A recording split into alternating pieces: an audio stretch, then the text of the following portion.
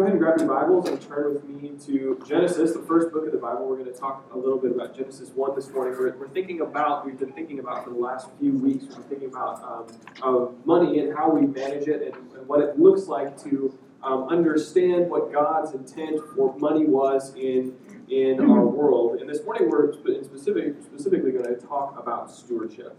And stewardship is an important element when we look at Scripture because of what God has given to us. Last week we talked about generosity. How has God been generous to us? What has He given to us? And we said that it started with an understanding of the gospel.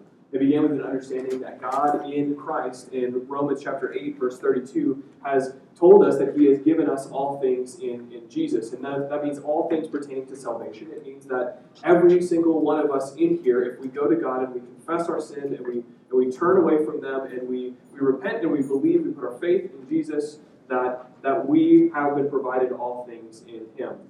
So this morning, as we move forward then, thinking about these concepts, what I want to do is turn to Genesis chapter 1 and look at a mandate, a command that comes to the first man, to Adam, in Genesis chapter 1, beginning in verse 26. So let's read this together. We're just going to read 6 verses this morning. Genesis chapter 1, verse 26 through 31. If you don't have a copy of God's Word, there are some in the back table. If you grab one, feel free to do that. It would be good to have one in front of you as I'm going to continually reference this text this morning. Okay, let me read this for us. Genesis 1, beginning in verse 26. Then God said, "Let us make man in our image, after our likeness, and let them have dominion over the fish of the sea, and over the birds of the heavens, and over the livestock, and over all the earth, and over every creeping thing that creeps on the earth." So God created man in His own image. In the image of God He created him. Male and female, He created them. And God blessed them. And God said to them, "Be fruitful and multiply, and fill the earth and subdue it, and have dominion over the fish of the sea, and over the birds of the heavens, and over every living thing that moves on the earth." And God said, "Behold, I have given you every plant yielding seed that is on the face of all the earth, and every tree with seed in its fruit. You shall have them for food. And to every beast of the earth, and to every bird of the heavens, and to everything that creeps on the earth, everything that has breath of life, I have given every green plant for food." And it was so. And God said everything that He had made, and saw everything that He had made, behold, it was very good. And there was evening, and there was morning, the sixth day. Okay, so we look at this text, and we see part of this creation account happening, right? And we see that God is now creating man. He is creating man, and He has appointed him a very specific task. So I have 3 children, 3 and under. If you don't know that about me, then this week, my oldest, Abel, he's 3, and Tev is his brother, he's 2.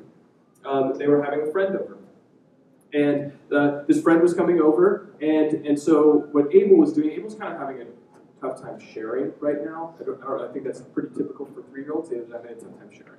So what Abel did was he took all of his toys, and he lined them all up on the wall, and he went down the line, and he said to his brother, he said to Tev, "Hey, if our friend wants to play with this toy, tell him no, not now. It's okay, why don't we find something else to do with it?" And then he went down to the next one, and Tev just says, "Okay, Abel." And it goes on, and he just goes down the line in that way, and he just says, "You just say, no, not now." And so I think when I thought about that, I think that for us as people, oftentimes we think that way about what we have been given, right? The things that we have a no, not now mentality about it. So when we think about our finances, what we need to do is move away from that mentality, and it begins to expose an understanding of who our resources belong to in relationship, and our relationship specifically to those resources. What do we have, and what does it mean to steward those things? So like I said, we were in this 3rd week of this study, considering what has been graciously given to us by God, in particular our finances. And so far we've talked a lot about how, especially in the first week when we look at Matthew chapter 6, and verse 21 of Matthew chapter 6, where Jesus says, "Where your treasure is, there your heart is also." We thought a lot about that as it relates to what that means for our day-to-day. So basically, Jesus is holding a gigantic mirror up to our heart and showing us what it is, what's going on inside of us, and it begins to expose what we really think and who we are. And last week we watched this video. If you were with us, we watched this video. Those who, and it talked a little bit about this, those who are looking at their resources and say, my treasure is contained here on earth. You, as you move through life, as you move through time, are moving away from that treasure. But if your treasure is in heaven, if your treasure resides with God in heaven, you are, through time, as time progresses, moving closer and closer to that treasure, and therefore we have reason to rejoice. But if we are moving away from our treasure, then we have reason to despair. And then, like I mentioned, we talked about God's generosity last week towards us. He did not withhold anything from us, but generously gave all things to us, including His Son. And then why then, in response, would we live stingy, withholding lives? So when we look at this passage this morning in Genesis chapter 1, we start to think a little bit about stewardship together. And so the question then comes up, like, why are we using that word? I don't know if that's a word that we typically use in our day-to-day very regularly.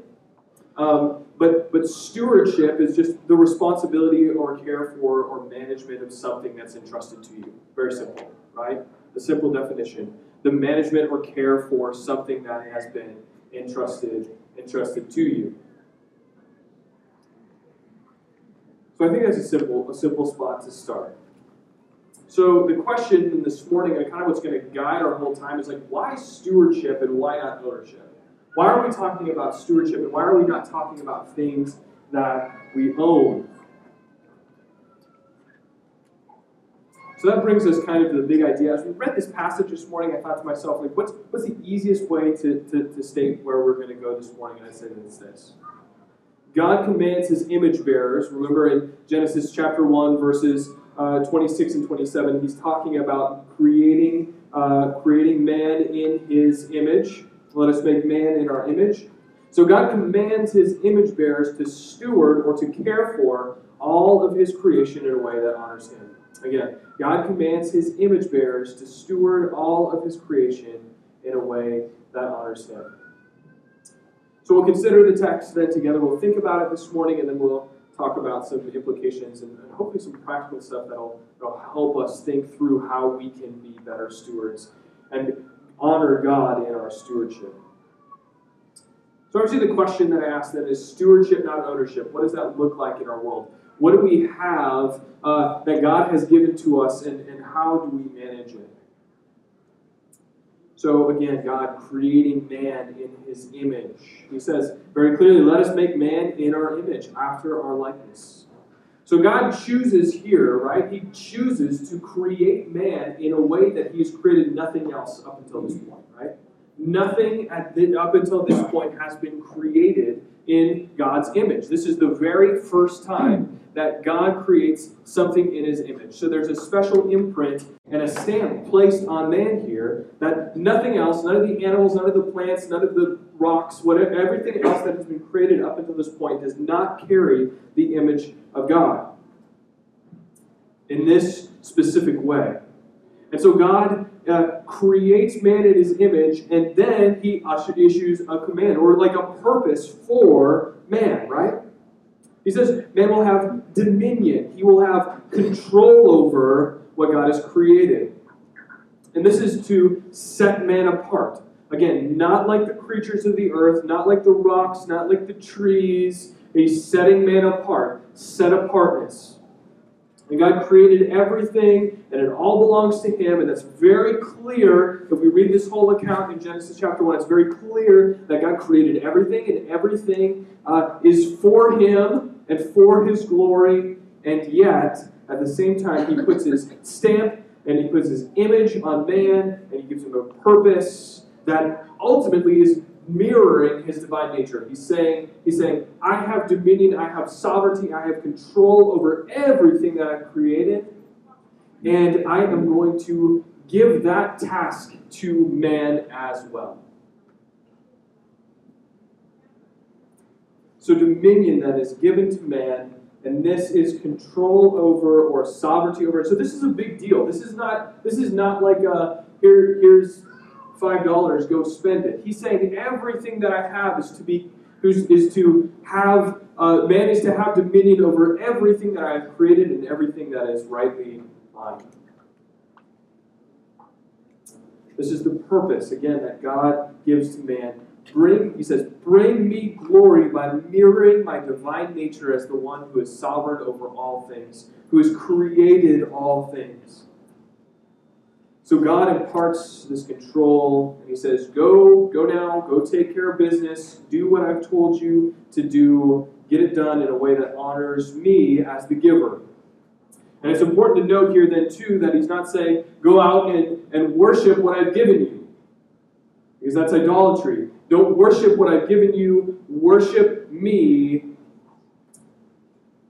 and exercise dominion, steward, care for all that I have given to you. And one thing that I'd like to point out that I think is really important for us to note as we look at Genesis chapter 1 is this comes before Genesis chapter 3. 1 comes before 3. So we're in Genesis chapter 3, we have the fall, right? We have sin entering the world by the sin of Adam. And so it's really important to note that God actually gives this purpose to man in Genesis chapter 1. And why is that important? That's important because I think sometimes when we look at our own work, we look at our job, we look at mowing the lawn, we look at shoveling the sidewalk, we begrudge that. And we say, oh, well, this is because of sin. But in fact, that this is part of what it means to care for, to steward, to have dominion over what God has created.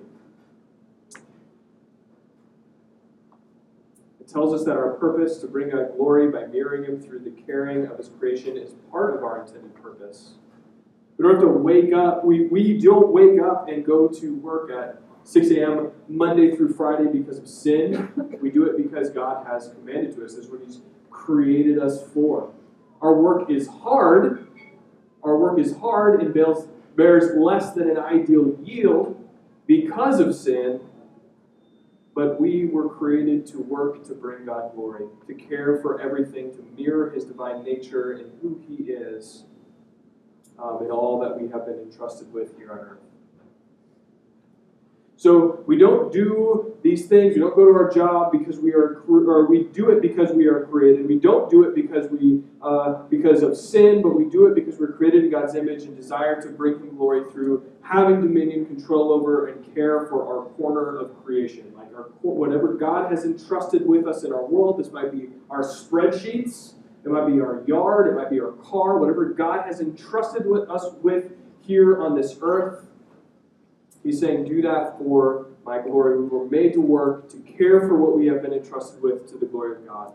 So don't get sucked into this mentality that your job is terrible and that you work because of sin. No, that's wrong. That's not what we see here in Genesis chapter 1. It is clearly given before this mandate, this command is clearly given before the fall.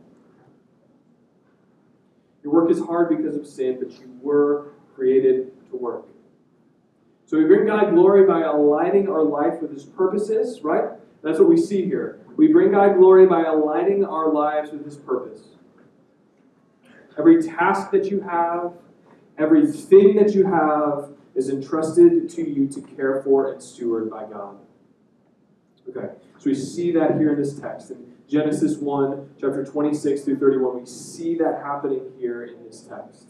So what does stewardship look like then? What does that mean for us on a daily basis? Because this is all fine and well, but how does it affect our day-to-day? And I hope to get a little practical here. One, very first of all, it changes the way that we think about things. The things that we have, it shapes the way that we think about things because we understand that everything that we have is God's and that we have just been entrusted with it. So if we are stewards of our finances, then it's important what we do with them because we don't own them, right? If your job is somewhere in middle management in a company and you're given a task by your boss, you execute that task, right?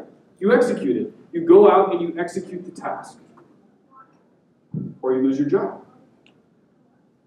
If you need to wash the car, and the only person telling you need to wash the car is this voice in the back of your head, and you don't do it, you just may not. You just may not do it. So it begins to shift the dynamic of what we have and how we care for it and what we do with it. If we are accountable for how we use our finances, we understand that they ultimately aren't ours.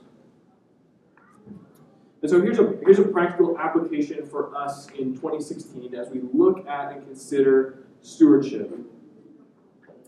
I think it comes down to this. Just simply, if we're looking at our finances, we go all the way, if we go to the end, it's simply having a budget, right? Something as simple as having a personal budget. And I think it does not matter if you make $5 per year or $500,000 per year. To understand what's coming in and going out is good stewardship. It is poor stewardship to not do that. If you're unemployed or you're not, if you're single or you're married, it doesn't matter. Being a good steward of what God has given you means knowing what's coming in and going out. That's a practical application for your finances. We see that in Genesis chapter 1. So some objections to that. I'm not sure how to do it is the first and most easy objection. There are tons of resources. It's 2016. Google it. Seriously. It's as simple as that. Dave Ramsey has a ton of really great things, software, just worksheets to get started. And we're like, why would I make a budget? It helps you to steward what God has given you. It gives you opportunities to give to those who are in need and give to the mission of the local church because you understand what's going out and what's coming in. You can say, if I can cut here a little bit, I can be more generous because God has been generous with me. If I understand and steward my resources well, then I can do that. If God tells you not to worry, then don't worry about it, but be smart about it. He gave you those faculties to do just this. And so coming out of that, then the question is having a personal budget a lack of trust? Is having a personal budget a lack of trust? And the answer is an emphatic no. No. We tend to do this. We tend to set up these false dichotomies in our world. We tend to set up these if I do X, then Y must be true, but that doesn't follow, right? It doesn't follow. By making a budget, it doesn't mean that you're not trusting God, but on the contrary, He has given you the faculties and the resources to manage the resources that He has given or entrusted you with. Part of your stewardship means doing things wisely. If you come to the end of the month and you're stressed about your finances, and you're wondering where all the money went, then you're not trusting God. But putting together a budget to see what God has entrusted you with does not demonstrate a lack of trust or unbelief in the promises of God that He has promised to provide all of your needs. We're not doing this, if we're not understanding what's going out and coming in and seeing it on paper, this is what the Bible calls being a fool. Proverbs 17:16 says, "Why should a fool have money in his hands to buy wisdom when he has no sense?" Why should a fool have money in his hands to buy wisdom when he has no sense? And that's not a pun. Sense is not a pun. It's like sense, right? Okay, that was a joke. Good morning, everybody. It means that even if a fool has money to buy wisdom, he wouldn't because he's an idiot. If even a fool had money in his hand and he went out and wisdom was a thing that he could pull off the shelf at Walmart, he wouldn't do it because he's an idiot. Don't be a fool, buy wisdom. Go to the store and pull wisdom off the shelf. Proverbs 23:23 says this, "Buy truth and do not sell it. Buy wisdom, instruction, and understanding." This is what it means to buy wisdom. Make a budget. Seriously, make a budget. And if you're saying to yourself this morning, well, that's really judgmental, he doesn't know my situation, you're right, I probably don't. I don't know your financial situation. But I do know that we are called as individuals, as people created in God's image, to steward the resources that we have been given.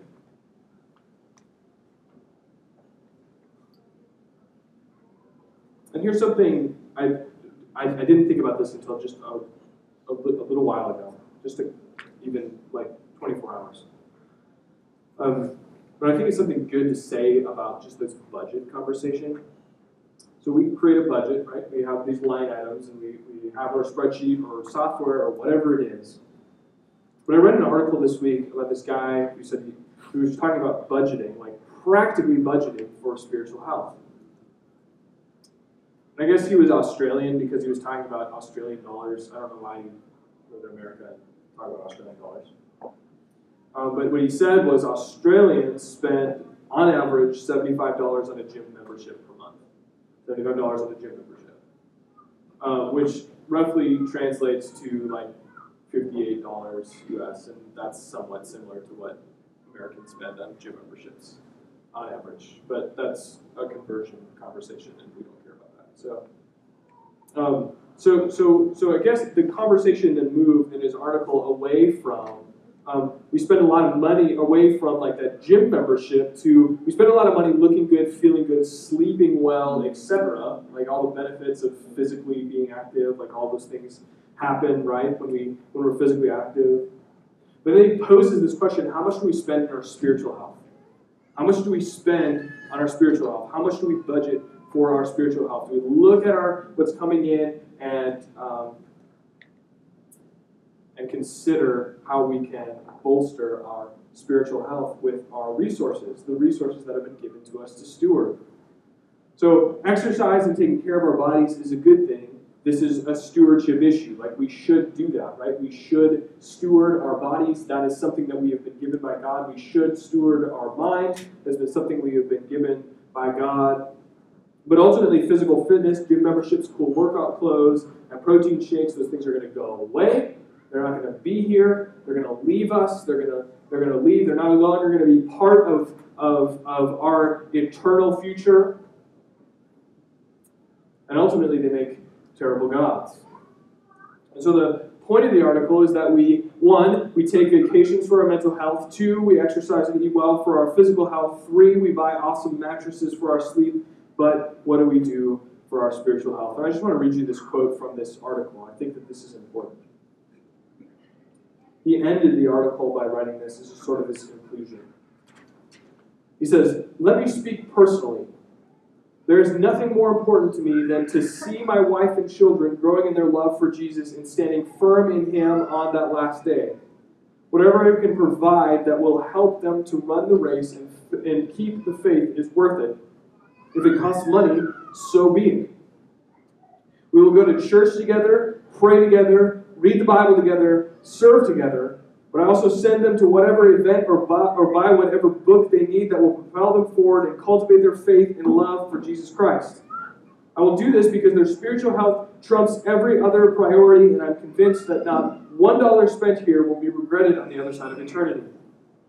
I know that in light of the age to come, pursuing spiritual health is a top priority, is a no-brainer.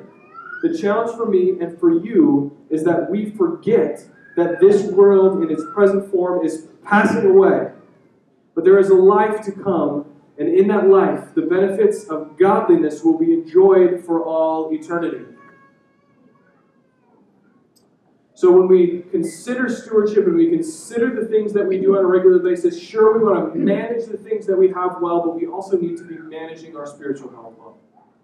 And part of that is being generous, like we talked about last week. Part of that is giving away the things that we have been entrusted with, because your spiritual health is predicated upon being open-handed and not being withholding and stingy. And we talked about last week, one of our takeaways last week was, if you are stingy with your finances, you will be stingy with your commitment to the people of God. You will walk out in the front door and walk out the back door, or whatever door you decide to come in, and you will do it when it's convenient for you. And if you're being stingy with your finances, it will follow suit that you will also be stingy with the people of God. Committing to the people of God, being generous with your time, being generous with your resources is a biblical imperative. It is a command. It is not a suggestion.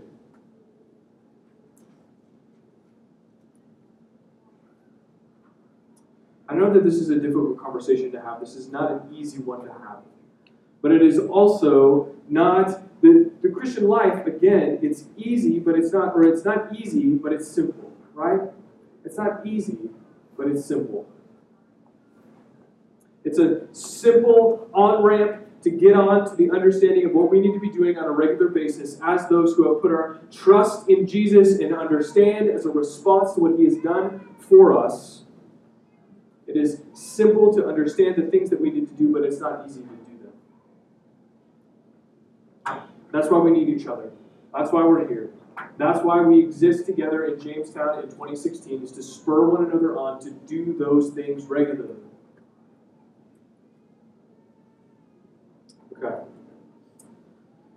So coming out of that then, what does stewardship look like? Firstly, like we just talked about, it changes the way that we think about what we have. It dramatically impacts the way we think about the things that have been entrusted to us by God. And then secondly, it gives us this understanding that if we are stewards, it moves us towards investing in eternal, heavenly things and away from temporary, earthly things. So I'm going to give you just 3 things to think about, sort of on the corporate level, on the family level, and then on the individual level here. And then we'll conclude. I'll be done this morning. The church is the way that God has chosen to continue His mission here on earth. We affirm that strongly. The church is the way that God has chosen to continue His mission here on earth. And if we understand the mission is to make disciples in the local church is the way that mission is carried out, we will generously give to the local church. That is simple. It is easy. It is the way that we do, the way that the local church continues to grow and to thrive and to carry out the mission.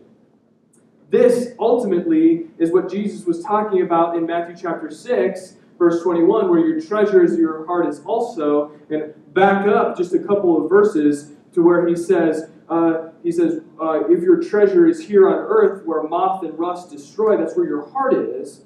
This is what it means to invest in eternal things, where we're investing in things that do not go away, that are not destroyed by moth and rust, that thieves cannot break in and steal. If we understand that the mission to make disciples and that the local church is the mission, the way by which that mission is carried out, we will generously give to the local church. This is investing in eternal things. And this has a benefit for our own soul as well. Secondly, the family is the first expression of the church. We've said this a lot. The family is the first expression of the local church. If we understand that our children are on a mission field and need to hear the gospel as often as we are able to speak it, and they need to be discipled in a meaningful way, they need their parents.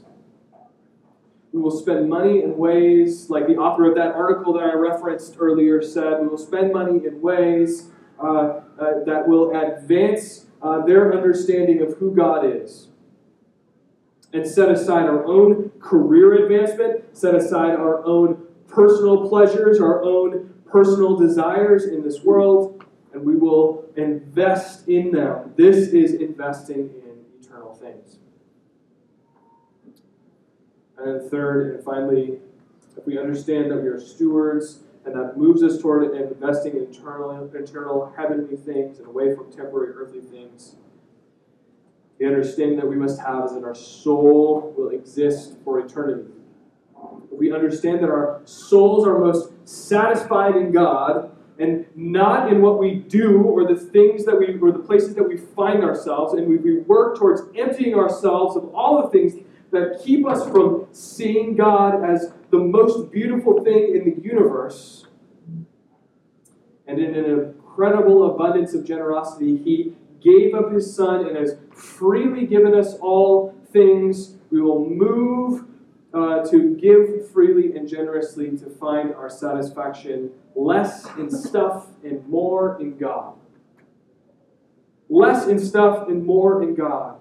Our soul will exist for eternity. Are you moving away from your treasure, or are you moving towards your treasure? This is what it means to invest in eternal things. So the local church, right, to carry out God's mission here on earth. We understand that mission. To make disciples who make disciples, we will give generously in that sphere. If our family is the first expression of the church, if our children are our primary mission field, if the place that we need to make disciples first is our spouse and our kids, and if you're single, that means investing time in the local church in order to bolster that understanding. We will invest in eternal things if we move that direction with our stewardship, and then if we have an understanding that our soul exists for eternity and that all that we have here has just been given to us to temporarily use, we'll begin to invest in eternal things. So then in conclusion this morning, it's really as simple as this. What you have isn't yours, you've been entrusted with it. What you have isn't yours, you've been entrusted with it. That doesn't only mean material. That means your gifts, it means your time, it means your talents, it means the things that you do, the way that you act, your mental capacity.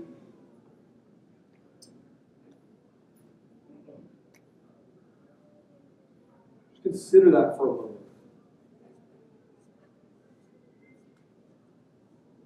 All that you have is not yours. You've been entrusted with it.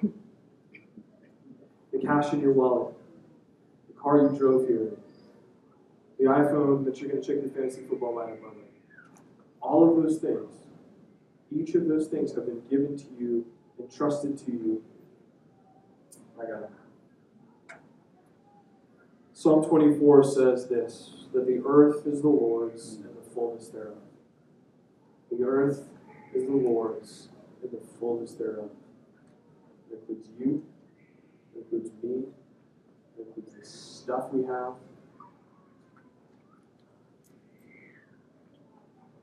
So let's together move towards this understanding that we are stewards, that God has given us all that we have. Let's continue to work towards loving Him